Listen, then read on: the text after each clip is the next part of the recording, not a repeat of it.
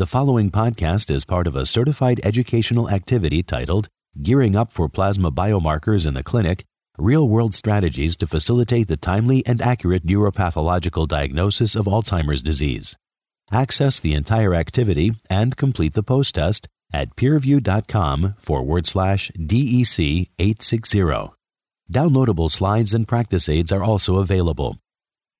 Hello, welcome to this program called Gearing Up for Plasma Biomarkers in the Clinic, Real-World Strategies to Facilitate the Timely and Accurate Neuropathological Diagnosis of Alzheimer's Disease. I'm Professor Marwan Noel Sabbagh. Joining me is Professor Michelle Melki from Wake Forest University in the Department of Epidemiology. The goal of today's workshop is to be able to use validated fluid biomarker tests in the diagnostic workup of patients with cognitive symptoms to confirm an AD diagnosis early in the disease course, before your patients have progressed to dementia. To understand the limitations and advantages associated with fluid biomarker testing compared with other types of diagnostic testing for Alzheimer's disease. And finally, to be confident in using emerging plasma biomarkers to improve the early diagnosis and precision management of Alzheimer's disease. As I mentioned in my opening remarks, I'm Professor Marwan Noel Sabbagh, Professor of Neurology at the Barrow Neurological Institute in Phoenix, Arizona, as well as Research Professor at the University of Arizona and Creighton University. Let us start out by talking about the healthcare burden. As you see here, the number of people with Alzheimer's disease is growing, and the current estimates are roughly about 6 million people in the United States have it now. It's going to more than double by the middle of this century with almost 14 million people. When you look at a categorical definition of dementia being a cause associated with functional impairment related to cognitive impairment, you understand that the number one cause of the categorical definition of dementia is Alzheimer's disease, constituting 2/3 of all dementia in the world. And when you look at it from a global burden standpoint, we're talking about 55 million people in the world have it, and which will grow to almost 140 million by the middle of the century. And as you see on the right-hand side, the number one risk factor continues to be age. So let's start our conversation today by looking at a patient of mine, redacted and changed for the purposes of this conversation. This is Barbara. She's a 69-year-old female with symptoms of mild cognitive impairment. A few years ago, she had presented to her primary care physician for her annual wellness visit and reported worsening cognitive symptoms. She has 18 years of education. She is right-handed. Her cognitive symptoms were, she's not as sharp.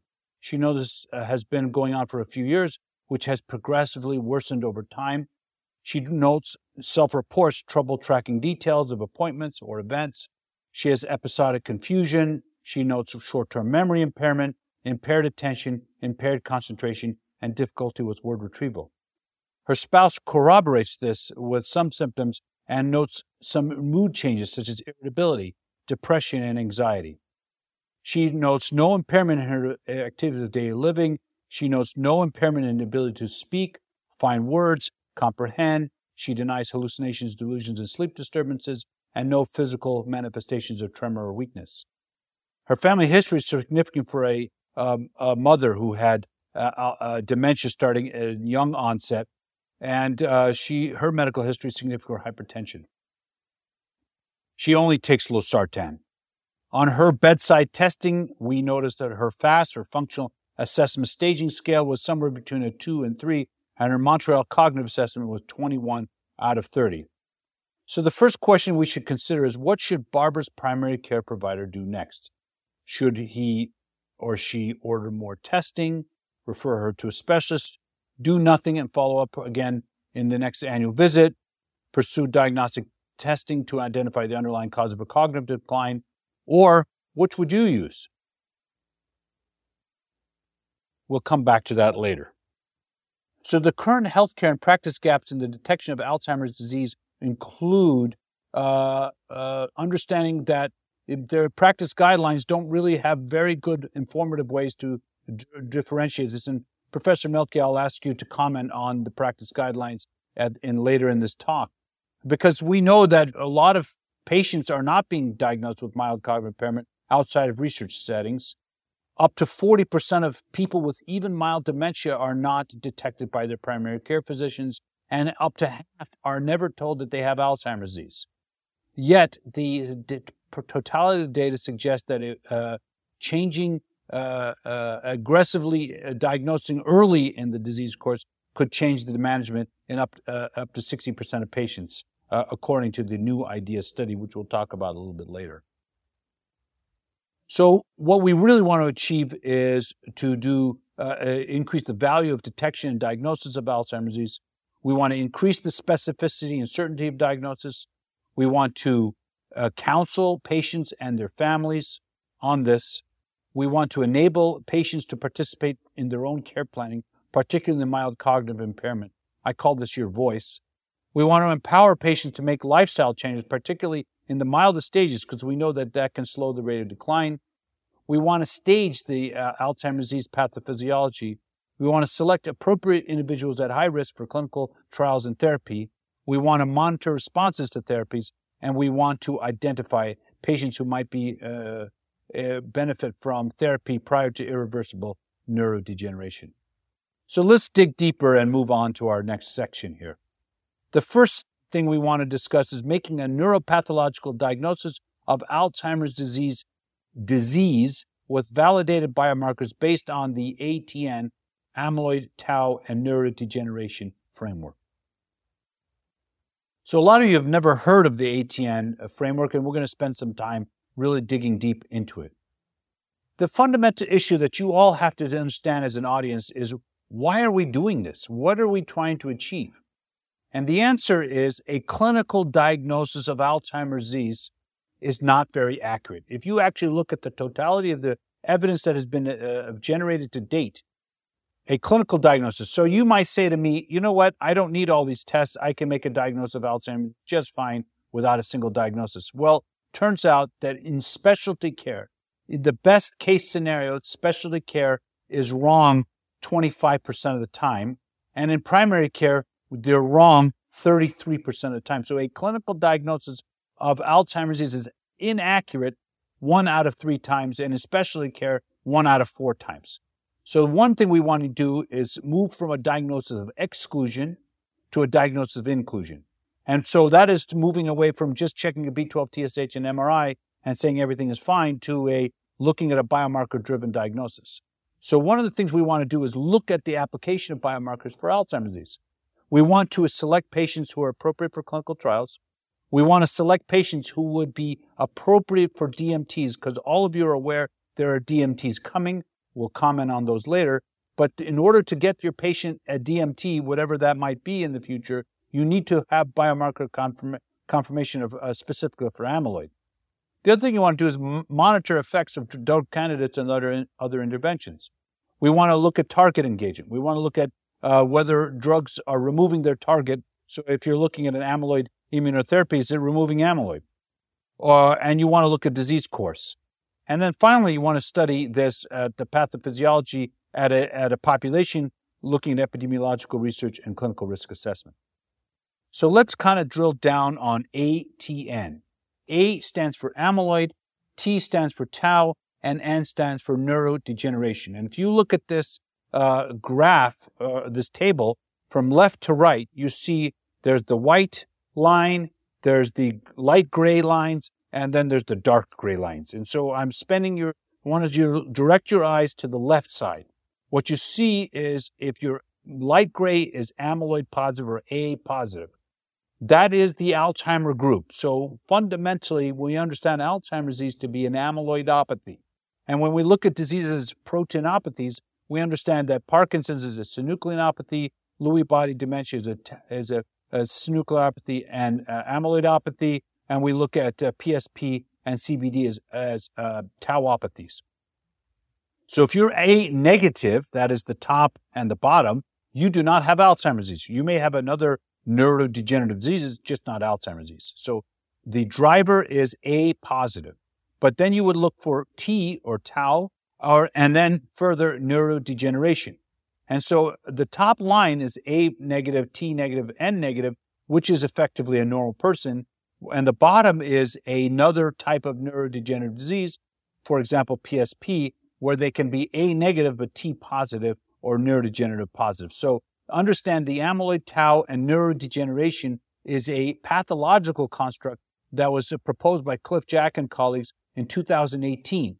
And the reason this is important for you as an audience to understand is that there is now a big move in our field, and Dr. Melke and people, specialists like Dr. Melke and myself, are involved in these kinds of discussions on retroactively applying a pathological criteria to a clinical paradigm. So we might be moving to the point where we take ATN from a pathological construct and then using it in our clinical construct and clinical practice. And I will say to you now in my medical practice, I've started designating as best as possible when I have CSF or PET or other biomarkers, I am now starting to designate A, T, and N and specificity around that.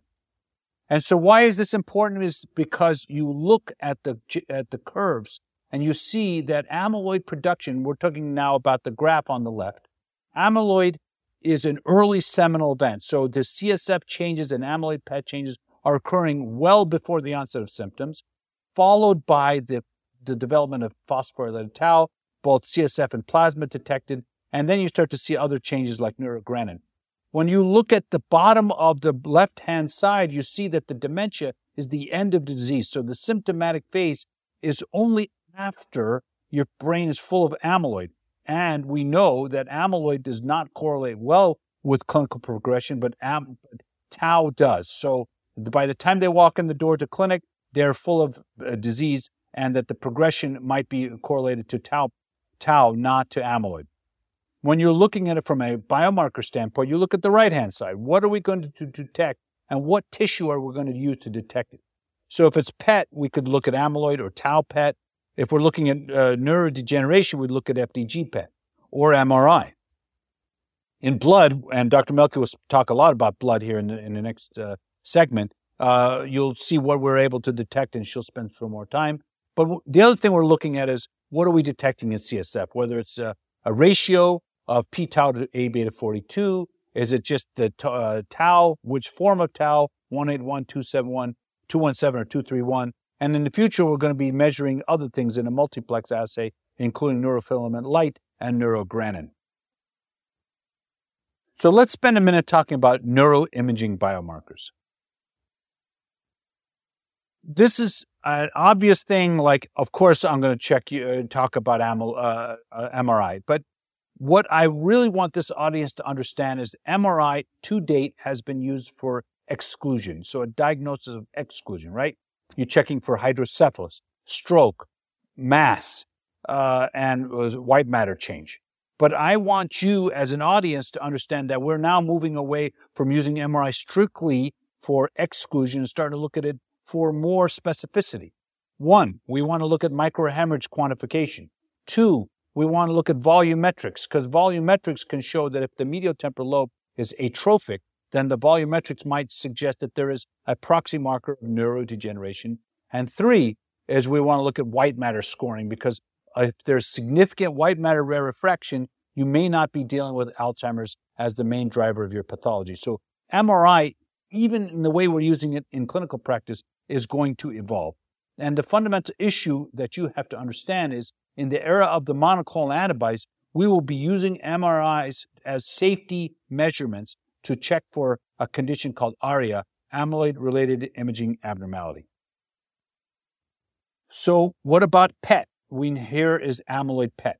I want to direct you to the right-hand side of the slide.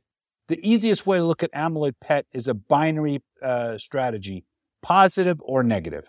In a negative scan, the gray-white matter junction is clearly differentiated, and in a positive scan, the gray-white matter junction is blurred. So if you see the positive scan, you cannot differentiate the gray and white, that's the upper right, and the middle right, you see the gray-white matter on a negative scan is clearly differentiated. In clinical practice, it would be binary. You have amyloid or you don't have amyloid on PET scan. And I'm a big fan of amyloid PET. Unfortunately, at least at this moment, it's still not reimbursed by CMS. So when we look at the amyloid, the appropriate use criteria for amyloid PET, you see that it is appropriate for patients with progressive or persistent unexplained mild cognitive impairment. where there's an unclear presentation, which would include possible Alzheimer's disease, or when there's young onset, very young and under age 65, or with patients with unexplained progressive dementia. We would not, at least in clinical practice, we would not do it on the basis of their ApoE only, or if they're clinically asymptomatic, or for non-medical use. So this is trying to say we need to select the patients who are appropriate and useful. And there's been a large study which we want to talk about here called the IDEA study. So as I mentioned, we said that CMS has not traditionally been approving these or reimbursing these scans. Most people not realize that amyloid PET has been available for the past decade, but not reimbursed. So my colleague, Dr. Gil Rabinovich at UCSF, decided to do a Medicare demonstration grant. He enrolled almost 12,000 people into this study, and the simple purpose was to find out, would having amyloid PET alter your treatment management? Would it alter what you say to your patient? Would it alter your diagnosis? Would it alter how you manage your patient? What you would prescribe? And the answer is decidedly yes. And it showed that in patients with mild cognitive impairment, physicians changed their treatment plan 60% of the time, and with dementia, they changed their treatment plan 63% of the time. I want to make a point that's very, very important for this audience to understand is that patients we called Alzheimer's disease were only positive on their amyloid PET 70% of the time, and people with mild cognitive impairment were only positive about half of the time. So amyloid PET, highly informative, can aid in medical practice. What about tau PET?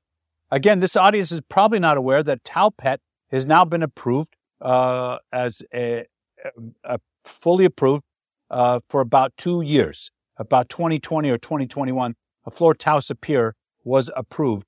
And tau correlates very, very well with clinical progression.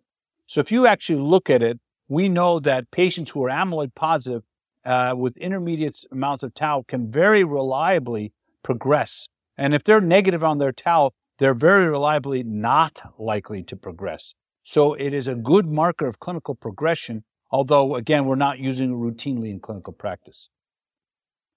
So what about testing? Because I actually had this patient ask me today in clinic, should I do PET?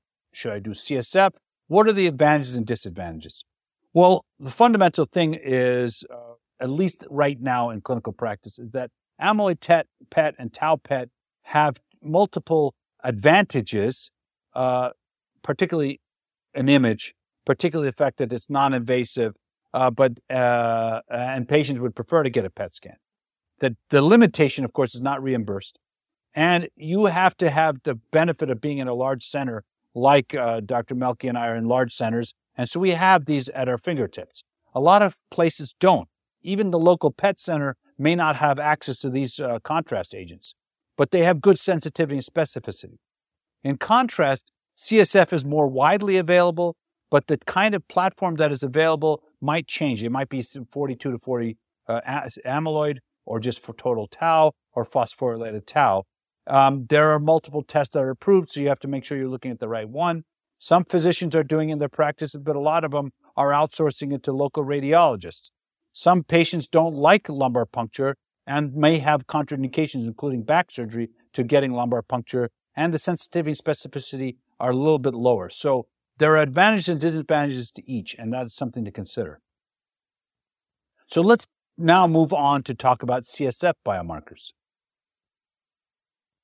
Let's come back to Barbara. Remember we started out with Barbara, and I told you everything about her on the left-hand box. What I had seen in my practice is that she had an MRI before showing no acute disease. Back in 2018, when she was originally seen by a primary care physician who sent her to another neurologist, the other neurologist ordered FDG PET, and it showed no hypometabolism. Let me give you one sidebar that's relevant to this audience. FDG PET has very low sensitivity and specificity when you're minimally impaired. So the closer to a Mini-Mental of 30, the less likely your FDG PET is to be abnormal, and therefore that might be a false negative. So I just want to bring that out to your attention. In my practice, I actually ordered genetic testing, ApoE genotyping. In this case, The patient came back ApoE4-4. And when I did CSF testing on this patient, because of the other things, remember we had already talked about FDG, PET, MRI, but the patient was getting worse. I said, let's do CSF testing, again, because amyloid PET was not reimbursed.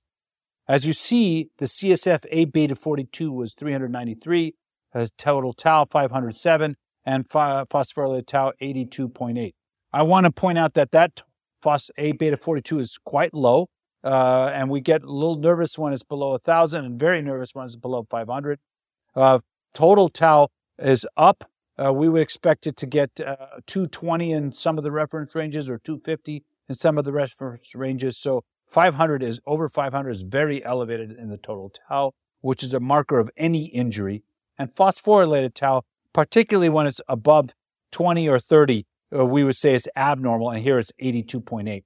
And then in this assay, you look at the ATI amyloid tau index, and below 1.0, it's consistent with Alzheimer's disease.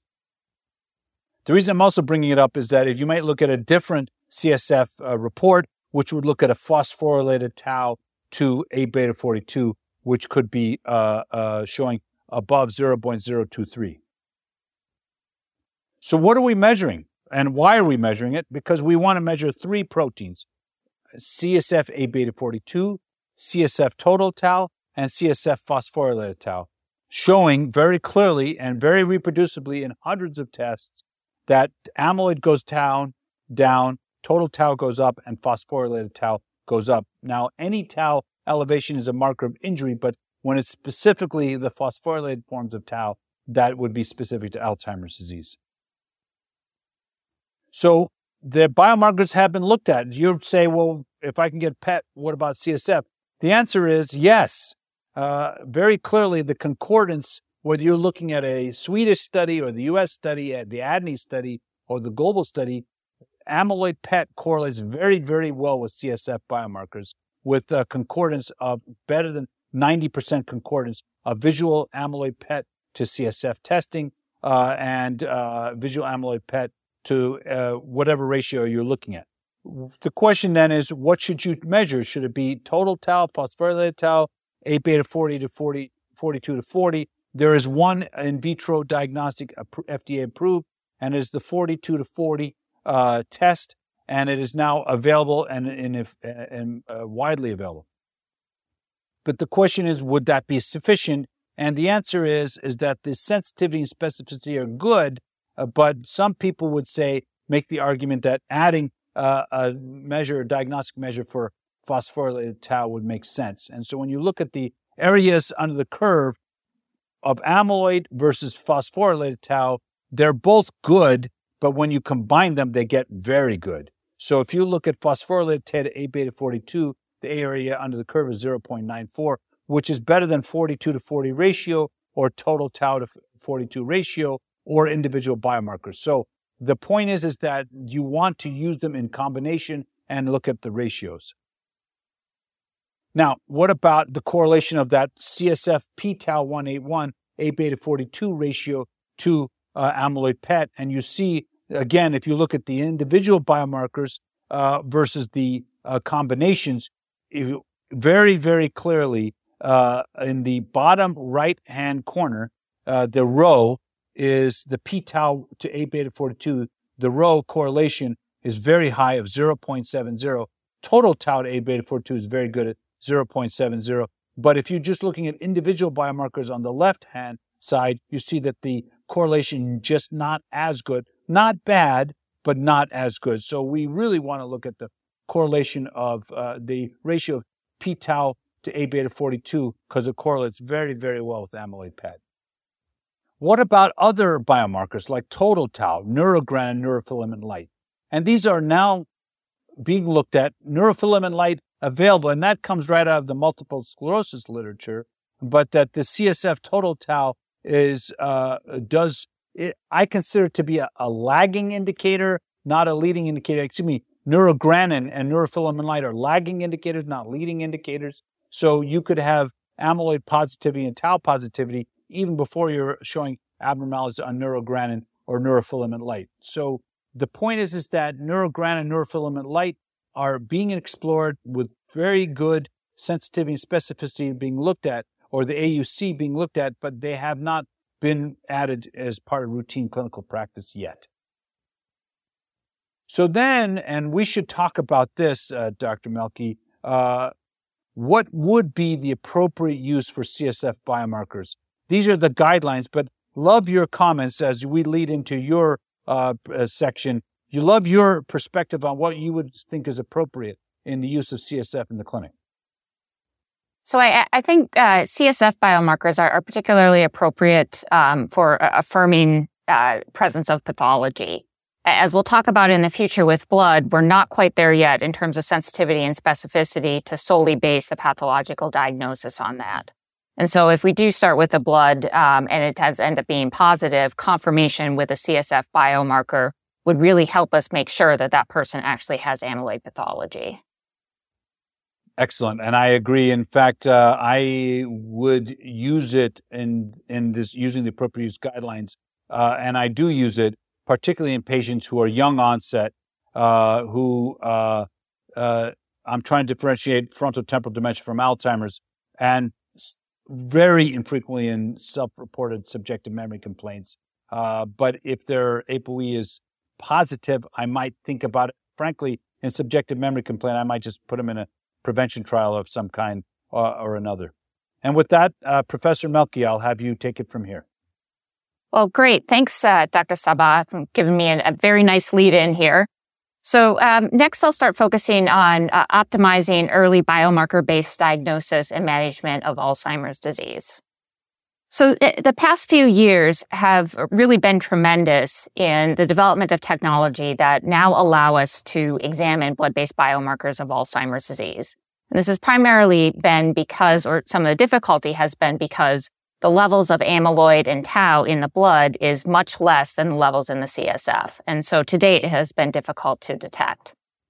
And of course, as Dr. Sabbagh has nicely highlighted, there are, of course, certain limitations with current biomarkers available, such as amyloid or tau PET scans and lumbar puncture, including the invasiveness, the cost, some of which may not be reimbursable, and the feasibility of getting access to these scans as well as access to lumbar punctures. So blood-based biomarkers really provide a very promising avenue to get information on AD pathophysiology at a lower cost, more easily, and less invasively. Now, a lot of times we talk about diagnosis in terms of the blood markers, which I'll talk about coming down the road. But other than diagnosis, there's a lot of other potential future applications for these biomarkers. For example, population screening to identify those individuals at risk of developing Alzheimer's disease, diagnosis in symptomatic patients, as we discussed, and then also potentially monitoring the effectiveness of disease-modifying therapies or monitoring disease progression. Blood-based biomarkers are also important because the vast majority of individuals will be diagnosed and followed in primary care, where there's limited access to PET and CSF. And this is primarily because there's limited capacity of Alzheimer's disease and related dementia specialists that will be able to see them. And so as a result, again, blood-based biomarkers will be easier to use at the primary care level. Now, following in line of the description that Dr. Sabbagh gave in terms of blood-based biomarkers, we also have markers that are indicative of ATN. So the plasma amyloid beta 40-40 ratio in blood is indicative of amyloid pathology. We have multiple tau isoforms, potentially indicative of tau pathology. And then for neurodegeneration, we have neurofilament light, or NFL, as well as gliofibrillary acidic protein, or GFAP. And I'll go through each of these briefly, starting with the plasma amyloid biomarkers. So several studies have now shown through multiple mechanisms and platforms, such as mass spectrometry, as well as immunoassays, that amyloid beta 42-40 ratio is lower among those individuals that are amyloid positive compared to those that are amyloid negative.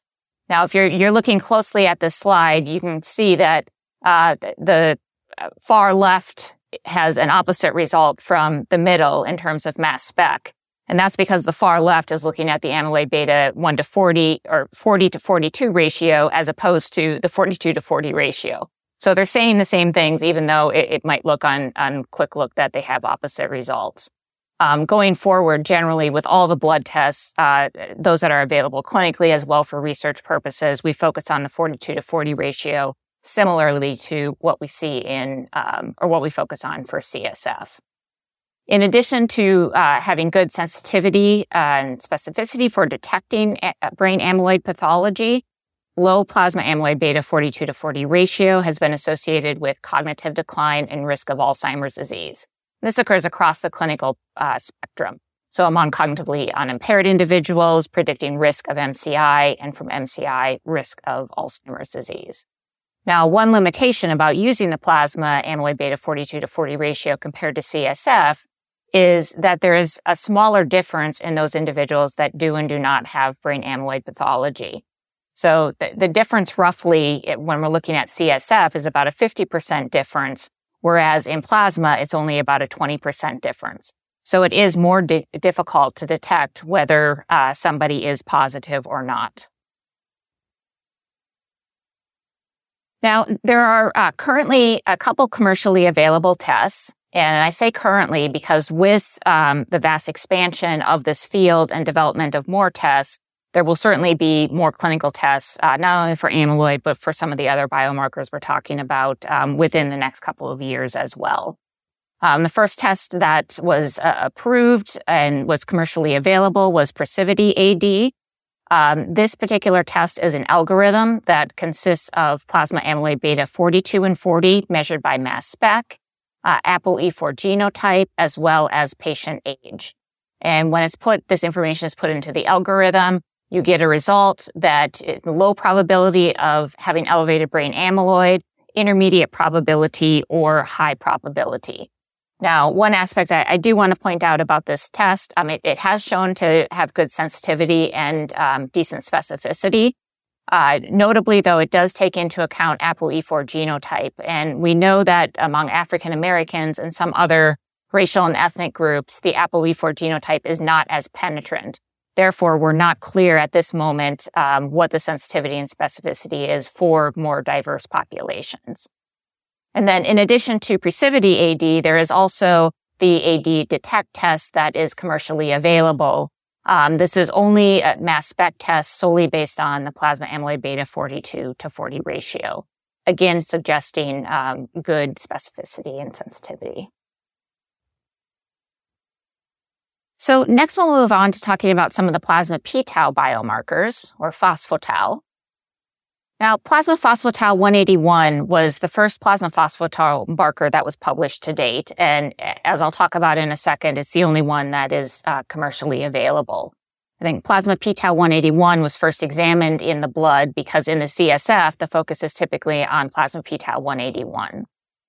So many studies to date using multiple platforms, including MSD as well as Simoa, and now most recently mass spec, suggests that plasma p-tau levels are higher among those individuals that are amyloid positive compared to amyloid negative. P-tau levels are also higher among those individuals that are tau PET positive, particularly in the earlier stages as compared to tau PET negative. Now, one question, as Dr. Sabbagh had talked about in terms of tauopathies, a biomarker for Alzheimer's disease will be important to be able to separate from other tauopathies. And in Alzheimer's disease, we see the 3R, 4R tauopathy, and these plasma p-tau biomarkers that are currently available do appear to be specific for the Alzheimer's type of tauopathies. And so we don't necessarily see elevated p-tau levels in some frontotemporal dementias or other types of tauopathies. Now, in addition to diagnosing or being good at detecting amyloid pathology, high levels of plasma p-tau have also been shown to predict progression from cognitively unimpaired individuals to MCI and also from MCI to dementia.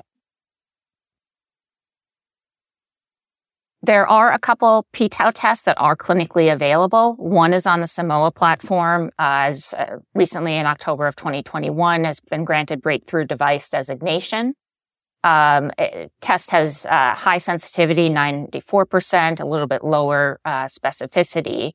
And then in addition, there's also an Alexis amyloid plasma panel.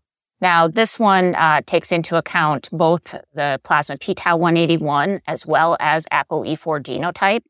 So just a limitation potentially, again, of the use of ApoE in this algorithm when we look at a little bit more diverse populations. So more research is needed there to determine whether it will be as accurate in those populations. Now, one thing to notice here as well is that all these tests, including the amyloid tests that I just talked about, are specific for those individuals that have cognitive impairment. And so there's no indication or suggestion right now to use among individuals that are cognitively unimpaired, even those that might have an ApoE4 genotype. In addition to plasma p-tau181, a second isoform, 217, has been identified and looks potentially even more promising. Plasma p-tau217 levels are increased by 300 to 700% in individuals who are symptomatic and amyloid positive compared to amyloid negative. So this difference is much greater than p-tau181 and suggests that it may be a better diagnostic marker. There's also very good evidence that plasma p-tau is essentially as good as CSF p-tau217 and tau PET in, again, separating those that are amyloid positive and amyloid negative. There are no commercially available, clinically available p-tau217 assays for plasma at the moment, but I imagine they will be coming very shortly. And then lastly, in terms of plasma p-tau isoforms is 231. This has been the most recent isoform that has been examined. And again, very similar to the other isoforms, we see higher levels among those individuals that are amyloid positive compared to amyloid negative, and increasing levels with the clinical severity of Alzheimer's disease. I think the one potential advantage of 231 over the others is that there are some studies that are suggesting that this isoform might change a little bit earlier than 181 to 217. However, additional research will be needed to further understand that. And here again, 231 is not commercially available at this time. So next we'll move on to some of the plasma neurodegeneration biomarkers.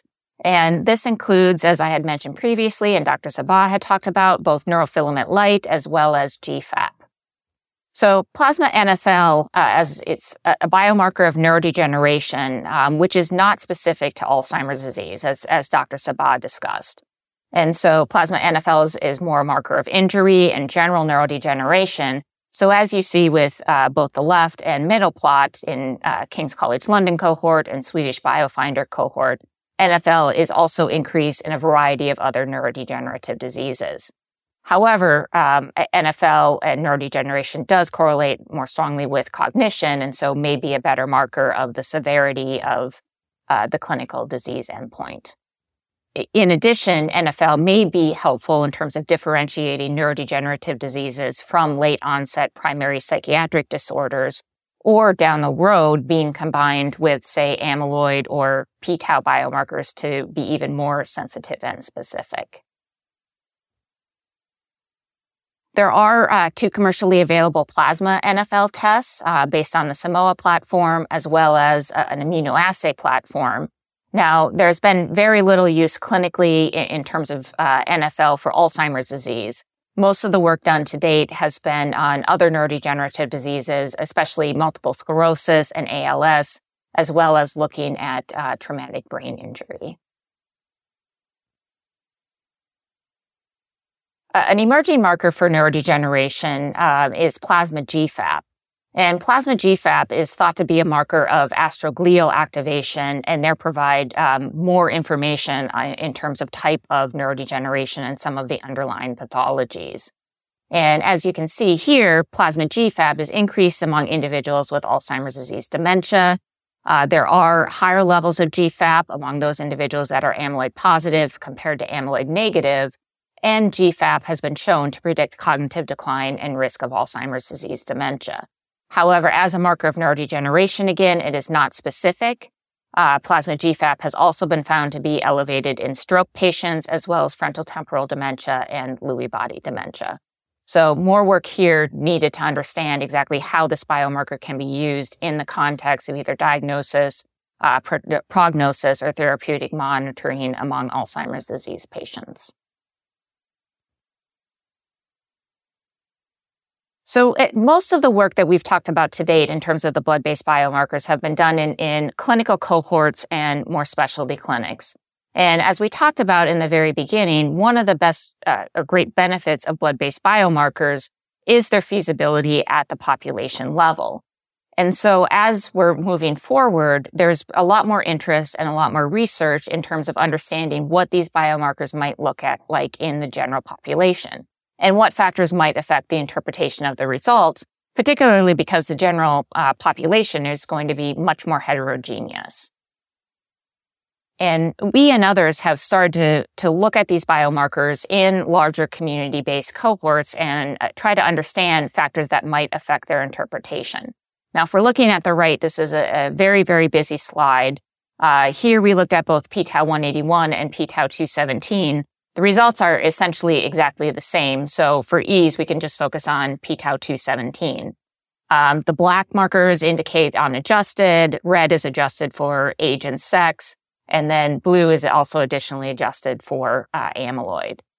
Now, to give you a set point in terms of talking about these comorbidities, if you look at the very bottom where it says amyloid positive, this is the difference in the plasma p-tau levels between those individuals that are amyloid PET positive versus amyloid PET negative. And if you look at the p-tau217, that's probably about 0.7 mean difference. So compare that to if you look in the middle at chronic kidney disease or CKD, you can see that the difference between somebody that's chronic kidney disease positive versus negative is almost the same as somebody who is amyloid PET positive versus negative. Similarly, we can also see that stroke and MI, individuals with those conditions have elevated levels as well. And then interestingly, when we look at BMI, we actually see increasing BMI is associated with decreasing levels of the plasma p-tau in the blood. Now, with the BMI, we think that this is potentially due to changes in blood volume, so increasing obesity, increasing blood volume, and that's causing the lower levels in the blood for those individuals that are obese. And as I'll show you in the next couple slides, we also see the same things with some of the other blood markers. Why is this important? Well, from a perspective of individuals that are coming in with cognitive impairment, the vast majority, especially at the population level, will have additional comorbidities. And so it's going to be important to interpret these markers in light of those comorbidities. It's also important to think about differences by race, ethnicity, which has resulted in a lot of discussion lately. And so in terms of understanding, say, differences in blood levels between blacks and whites or whites and Hispanics, one of the factors that we need to consider is that the prevalence and incidence of these conditions that are highlighted here differ across race and ethnicity, specifically due to social determinants of health. And so as we start thinking about, for example, black-white differences, there may be differences in the levels, but it could very likely be due to differences in the prevalence of the comorbidities as compared to specific genetic differences. So similarly, we've also looked at additional chronic conditions in relation to plasma amyloid beta, neurofilament light, as well as total tau levels, and we do see some similar associations. And so if you look on the left with NFL, those individuals that have chronic kidney disease have higher levels compared to those individuals that don't. Interestingly, when we look on the right with amyloid beta 40 and 42, we again see that chronic kidney disease is associated with elevated levels. However, when we look at the amyloid beta 42 to 40 ratio, a lot of that difference is reduced, primarily because we're looking at the ratio as opposed to the individual level.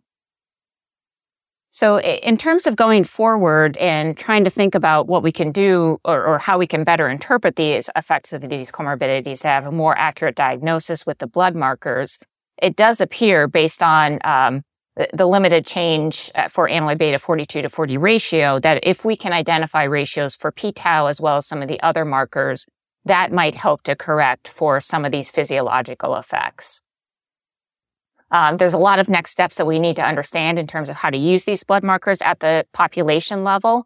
For example, so far I've talked about specific chronic conditions, but there are certainly several people out there that are obese and also have chronic kidney disease, which would take the blood markers in the opposite levels. And so we'll need to understand how to interpret these markers in the context of the presence of multiple comorbidities.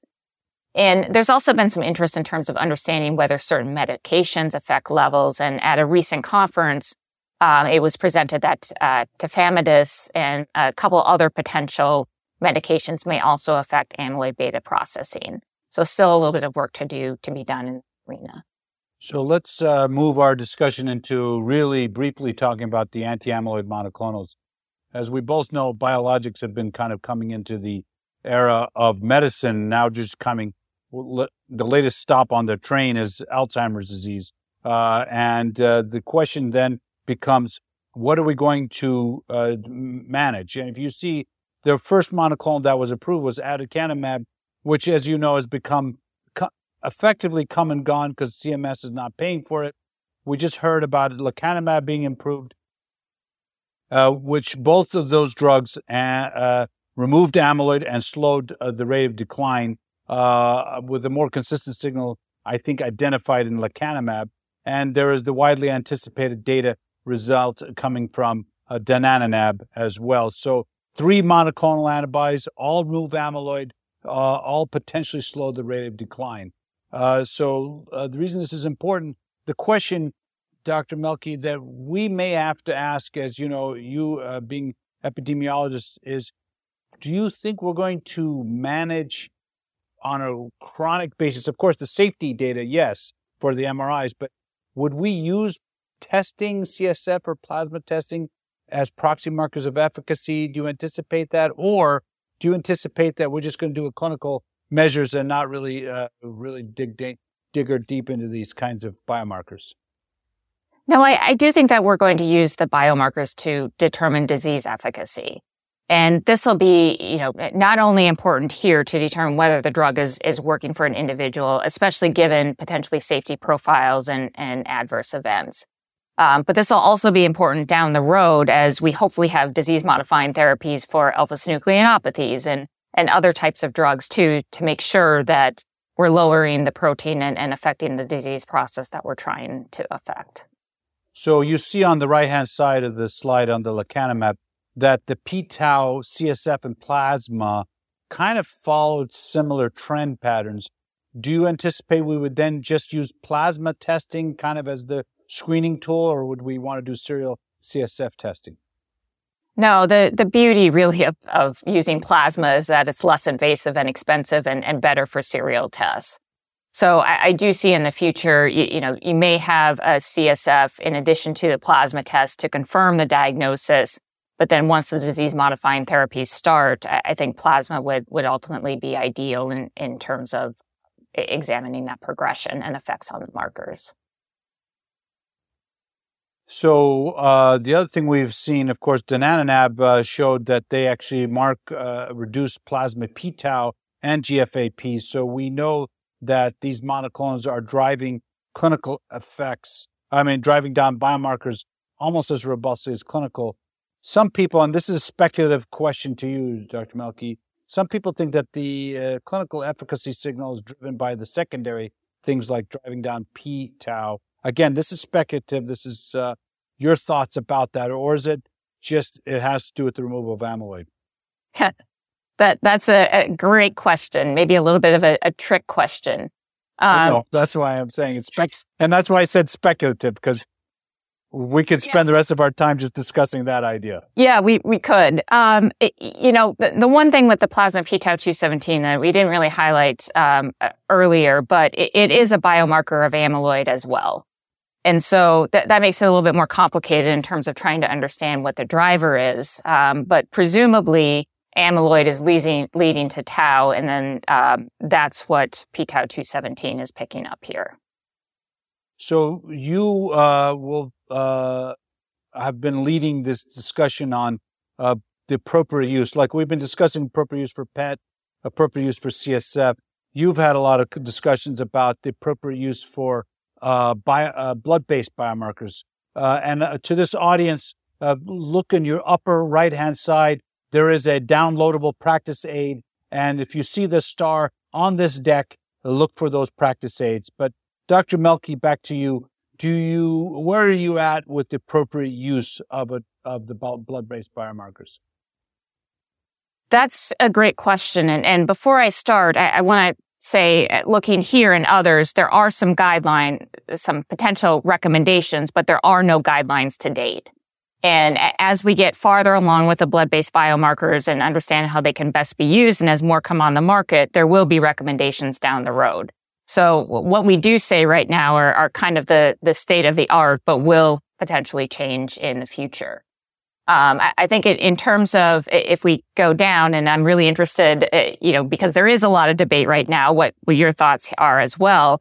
In terms of which blood-based biomarkers, there haven't been specific recommendations that have come out to say, to use p-tau as opposed to amyloid beta 42:40 ratio. Those appear to be somewhat equivalent right now. Although, as we talked about in terms of the commercially available, some are algorithms with ApoE, and others are those that are alone. And so depending on the population, you might want to consider ApoE or you might not. And I would agree with that. And of course, the other consideration that we would think about is the setting, right? Is it specialty care versus primary care? Would we use any kind of screening tool in primary care as a means of referring on? These are things that are still being discussed and debated, and I think you're leading these efforts to kind of figure this out. So thank you for that. So where do you see the potential of blood-based biomarker? And that was my comment kind of leading to this slide. Your thoughts about where we're going to land blood-based biomarkers? Well, I think if we look, 5-10 years down the road, ideally what we would like to have is, something like a cholesterol biomarker or something that's much more common in clinical practice. So again, in the ideal world, we could use some of these blood-based biomarkers, maybe starting around the time of 50 or the same time you get a colonoscopy, and start measuring to determine whether somebody becomes abnormal or not. Now, and this would be among asymptomatic populations, and so you screen those individuals that are at risk, and then those individuals that are starting to develop pathology could go on perhaps to these monoclonal antibodies to reduce that pathology or to other potential interventions. So it's really like if you're thinking about breast cancer and your mammography with a blood test, and then you go on to some more invasive tests as well. So it would be something that would really fit into clinical practice. That would be a general screen down the road. My hope is that we'll use it like a PSA for a man, and if it's positive, you go do more testing. If you're negative, you use it for the negative predictive value. We're going to wrap things up here in a little while, but I wanted to talk about the multidisciplinary strategies to increase biomarker testing in patients with cognitive impairment symptoms. So this is our patient that we had talked about, Barbara, who has mild cognitive impairment. CSF is confirmed, and ApoE4 homozygote. Now, would you have considered plasma testing here? We could think about in primary care, given the MoCA, given some other cognitive symptoms, that it might be feasible then to run a blood-based test to see if she is positive. If she's positive, potentially refer on to a specialist for additional therapies and checking with either CSF or PET. If she's negative, though, then that can be an indication that something else is going on. And you can start thinking about maybe there's some underlying depression, maybe there are other symptoms, sleep symptoms that the person can look into without being referred on to a specialist. Let's look at our next patient, which is, we don't want to just look at people who are absolutely likely to include, but we might want to look at patients who might not be eligible. So let's talk about Joe. He is 90. He's right-handed with 16 years of education. He's been having progressive symptoms for a period of time. He now has assistance with activity of daily living. He needs assistance with home care. He's more scattered in his thinking. He's misplacing objects. He's showing short-term forgetfulness. He's repeating himself. He stopped driving about 6 years ago. He's not acting out dreams, but he is having hypnagogic hallucinations. In our clinic, we do something called the Alzheimer questionnaire, and 20 is quite elevated. The functional assessment staging is 5, which puts him in the moderately impaired range. Lewy body dementia or Lewy body clinical rating scale is 3, which is low probability of Lewy body dementia. As Montreal cognitive assessment is 9 out of 30, which is in the moderate, trending a little bit towards severe. And his free recall is 0 out of 5. Medical history significant for hypertension, hyperlipidemia, hypothyroidism, osteoporosis, negative for dementia. And here's his med list coming into our clinic. So the questions that we're being asked is, MRI shows some medial temporal lobe atrophy, 3rd percentile, which is a proxy marker of neurodegeneration. And, you know, a lot of questions are, would we have even ordered FDG PET? But in this case, the FDG PET shows parietotemporal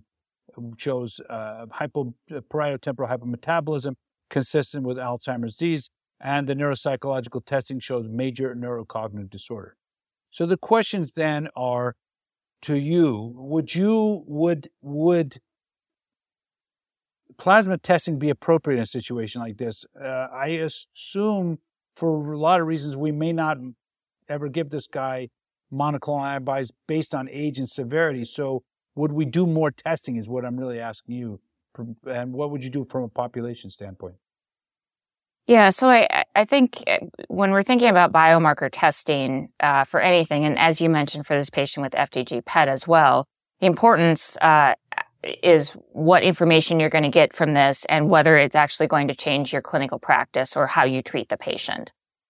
In this case, as you mentioned, he is 90 years old, which is older than the age is typical for the monoclonal antibodies.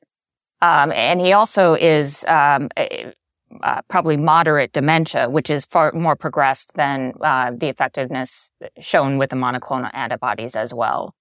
And so based on those, with this particular patient, it doesn't appear that knowing what the Alzheimer's disease pathology status is with additional testing would be helpful in terms of clinical care. So whether we're talking about a blood biomarker, even amyloid PET or CSF, I don't think it would be helpful. I agree. And particularly because this patient is, not appropriate in any case for a monoclonal. So further testing, I don't think adds a lot of value. So you and I are thinking very carefully, as you both from an epidemiological standpoint and a clinical practice standpoint, the whole reengineering of the patient journey. And as to this audience, please find the downloadable practice aid, which can be found as attached to this slide. But I want you, Professor Melky, to comment on the reengineering. How do you envision us going about detecting patients? Does it start in primary care? Does this go to specialty care? Because I think there have been a lot of roadblocks, and I think you would agree there have been a lot of roadblocks. How do we re-engineer the patient experience from the day they are worried about it to the day they get a monoclonal? What do you see happening? This very, very good question, one that's very debated right now. Given the number of Alzheimer's disease cases and especially the need to detect them early, as you talked about earlier, in the mild cognitive impairment phase, or maybe even a little bit earlier for the disease-modifying therapies to work, that will even increase numbers more. And so really the first point of contact, and for most individuals, probably the only point of contact, is going to be primary care physicians. As I mentioned before, unfortunately, there just are not enough Alzheimer's disease specialists like yourself, neurologists, geriatricians that can attend to all the patients that will be affected. And so in terms of thinking about clinical care and practice, we are going to have to think about ways in which the primary care physician can treat them, given that they have very limited time with their patients. And so what other care models can we have? Can we incorporate advanced care practitioners to help with some of the triaging in terms of cognitive testing or blood? What can we do in that regard? Can we think about, in terms of cancer, there are kind of cancer care guidance counselors that can help you navigate to different types of treatments. And so that would also be beneficial in the primary care space. I think, in terms of moving out, ideally the setting might be an individual comes in with subjective cognitive complaints or objective cognitive complaints. Person can be referred out, for example, for a brief cognitive assessment. If it becomes positive, then maybe referred out to a blood test. If that becomes positive, then at that point you've triaged the number down, and so maybe those individuals would be referred on to a specialist for more closely, to be more closely followed. So just... Oh, sorry, go ahead. No, I was just going to say just one avenue of many. Right. And I think this is your thoughts really illustrate where we're at, because the fundamental issue is we are now needing to transform Alzheimer's from a diagnosis of exclusion to a diagnosis of inclusion. And the way we're going to do that is to increase the diagnostic competence at every level. In my perspective, I think that primary care physicians have felt not comfortable making a diagnosis. So if I could move them away from the imperative of trying to make a diagnosis to managing a blood test, I think a lot of physicians would feel much more comfortable with that. And I think that's really where the paradigm shift has to say. Instead of putting it upon their back to just make a diagnosis, say, well, if it's a lab is abnormal, do something. And if it's normal, you don't have to do something. I think that's where we need to move the field. And with that, I want to say thank you, Professor Mielke. Do you have any last thoughts or reflections? No, I just, this is a really, really exciting time for Alzheimer's disease. So even though we've put out many of these questions and we're not sure exactly how this is going to look at down the road, we are at a point that we can consider it. We have potential disease-modifying therapies. We have possibility of blood-based biomarkers. So even, we're at a fantastic spot compared to where we were 10 years ago. This is really an exciting time. So this is a very important point that Dr. Mielke made, is that we cannot look at Alzheimer's anymore as check a B12, TSH, and MRI. There's nothing wrong with you. Come back and see me in 6 months. That time is gone. We need to start looking at them and saying a biomarker confirmation is important. It adds value. We can change the outcome. We can change the trajectory, and we can improve the quality of life of these patients with or without the monoclonal antibodies. So it's important that we move toward a diagnosis of inclusion with CSF, PET, or in the plasma biomarkers. And with that, thank you for joining us. This activity is certified by PVI, Peer Review Institute for Medical Education. Remember to download the slides and practice aids. Thank you for listening. Download materials and complete the post-test for instant credit at peerreview.com/DEC860. This activity is supported by an educational grant from Lilly.